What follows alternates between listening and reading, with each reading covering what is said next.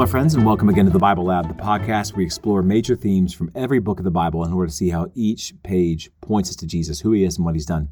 I'm your host, Andy Wood. Thank you for joining me, friends. This is going to be our final episode from the book of Isaiah.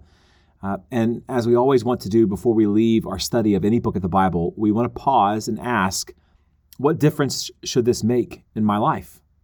It's a great habit for all of us to get into as we read through the scriptures. We ask, what does this teach me about God? What does this teach me about Christ? What does this teach me about myself? And then from those data points, for lack of a better term, we ask the question, okay, what should change in my life? What should I stop? What should I start? What should I believe? What should I do? And that's what we're asking in episodes like this. Now, I don't know all of your particular life situations, so we're not going to be giving particular applications like, oh, you should go across the street and share the gospel with your neighbor, because I don't know whether or not you should do that. But what I will draw your attention to are things like, hey, Yahweh desires that all people know him, and Yahweh has commissioned his people to go and proclaim the good news to people who don't yet believe it. And that might lead you to make the specific application of going across the street to your neighbor, but we'll just stay at the level of principles and truth, and we let the Holy Spirit guide us into particular applications. So with all that being said, let's take a look at some lessons we can learn from the book of Isaiah. Lesson number 1, only God can see how deep our sin really goes. And the wonder is he loves us anyway. All of us are to some extent deceived. We think we know how bad we are, but we have no idea how bad we are. Isaiah 1:4-6 says, sinful nation. This is God speaking to his people. A people laden with iniquity, offspring of evildoers, children who deal corruptly. They have forsaken the Lord. They have despised the Holy One of Israel. They are utterly estranged. Why will you still be struck down? Why do you continue to rebel? The whole head is sick and the whole heart faint. From the sole of the foot even to the head, there is no soundness in it, but bruises and sores and raw wounds. They are not pressed out or bound up or softened with oil. We are deceived, and we need the scriptures to shine the light on our sinfulness. Number 2, God's defining characteristic, his holiness, forms the basis of our worship to him. We worship God because he is the only God, the mighty God, and the sinless God. Isaiah 6:1-3, in the year that King Uzziah died, so Uzziah is dead, I saw the Lord sitting upon a throne, very much alive, high and lifted up, and the train of his robe filled the temple. Above him stood the seraphim. Each had 6 wings. With 2 he covered his face, with 2 he covered his feet, and with 2 he flew. One called to another and said, Holy, holy, holy is the Lord God of hosts. The whole earth is full of his glory. 3, God despises a religious lifestyle not accompanied by obedience.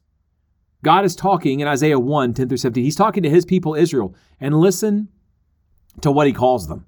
Remember, the people of Israel during Isaiah's time were going through the motions, going to the temple and offering sacrifices, and then also going and offering sacrifices to idols, going to the temple and offering sacrifices, and then going out and sleeping with prostitutes, going to the temple and offering sacrifices, and then going out and exploiting the poor. And God sees it and hates it. So listen to what he calls them. Hear the word of the Lord, you rulers of Sodom. Give ear to the teaching of our God, you people of Gomorrah. Yikes. What to me is the multitude of your sacrifices, says the Lord. I've had enough of burnt offerings of rams and the fat of well-fed beasts. I don't delight in the blood of bulls or of lambs or of goats. When you come to appear before me, who's required of you this trampling of my courts? Bring no more vain offerings. Incense is an abomination to me. New moon and Sabbath and the calling of convocations. I cannot endure iniquity and solemn assembly. That's the key verse right there. Because an Israelite would say, when God says, hey, who told you to offer all these sacrifices? They'd say, you did. But God says, I won't tolerate iniquity and solemn assembly. You can't do both. You can't serve me and your own lustful desires. You can't serve me and your own greed. Choose this day who you will serve. 4th, we must continually humble ourselves before God. As we've talked about at length, Isaiah denounces pride and calls us to trust the Lord. And this is a battle we'll all be fighting until the day we see Jesus. We will all struggle with pride, with a desire to call the shots in our life until we see the Lord face to face. 5th, God does all things for his glory, and that is good news for sinners like us. Because one of the things that God does to bring himself glory is save what from a human perspective would be the unsavable, to save the worst sinners so that all can magnify God for his grace. Sixth, the Lord is king over all the earth. All the earth.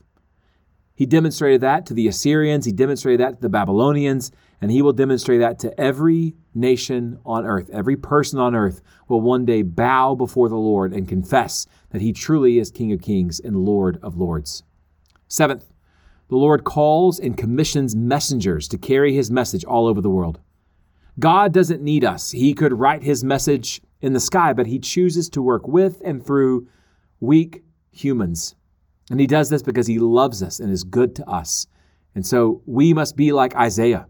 In Isaiah 6:8, Isaiah says, I heard the voice of the Lord saying, whom shall I send and who will go for us? Then I said, here am I, send me. And may that be our posture before the Lord. 8, the Lord sovereignly hardens and opens people's hearts. We see this truth over and over again in Scripture, from all the way back in Genesis, when God says to a man named Abimelech that God did not allow him to sin in a particular fashion. God is sovereign over Abimelech's sin. We see it in Exodus with God hardening the heart of Pharaoh, and we see it in Isaiah. Isaiah 6:9, after Isaiah says, here I am, I'll go.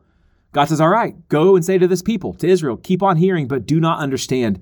See, but do not perceive. Isaiah 29:10, the Lord has poured out upon you a spirit of deep sleep and has closed your eyes and covered your heads. Now we know that that's not all the Scripture says about human beings and their responsibility, that Scripture speaks of us as being responsible for our choices, and at the same time, Scripture says God is sovereign over our choices. Now there's mystery there. We don't want to fall into either ditch. We don't want to believe that God is completely sovereign and we're just puppets and we have no say in the matter, because that's not how the Bible talks. And we don't want to believe that God is just pensively standing on the sideline and rubbing his hands together, hoping we'll choose him, but unable to influence the choice in one way or the other. And man has sovereign, autonomous free will. That's not how the Bible talks either. Man is responsible. God is sovereign. And he does all that he does, the opening and the hardening, for his glory. 9th, turn away from worthless idols to serve the living God. This is one of the main things that Isaiah emphasizes. The foolishness, not just the sinfulness, but the foolishness of idolatry. And as he over and over again compares an idol carved out of dead wood that you yourself chopped down, an idol made out of metal that you yourself fashioned with an engraving tool, versus the living God who made the stars. Isaiah 57:13, when you cry out, let your collection of idols deliver you. The wind will carry them off, a breath will take them away. But he who takes refuge in me shall possess the land and shall inherit my holy mountain. 10th, our hope is in the King in the world to come. This earth is not our home.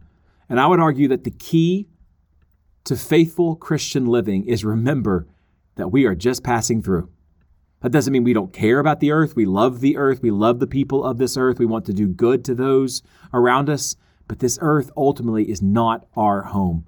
Our home is in a new creation. I create new heavens and a new earth, and the former things shall not be remembered or come into mind, Isaiah 65:17 says. And this new creation will come when Jesus comes back. And that's why it's always a great idea to close by saying, come quickly, Lord Jesus. Friends, next time we come together, Lord willing, we will begin looking at the book of Jeremiah. But for now, take up and read. God bless.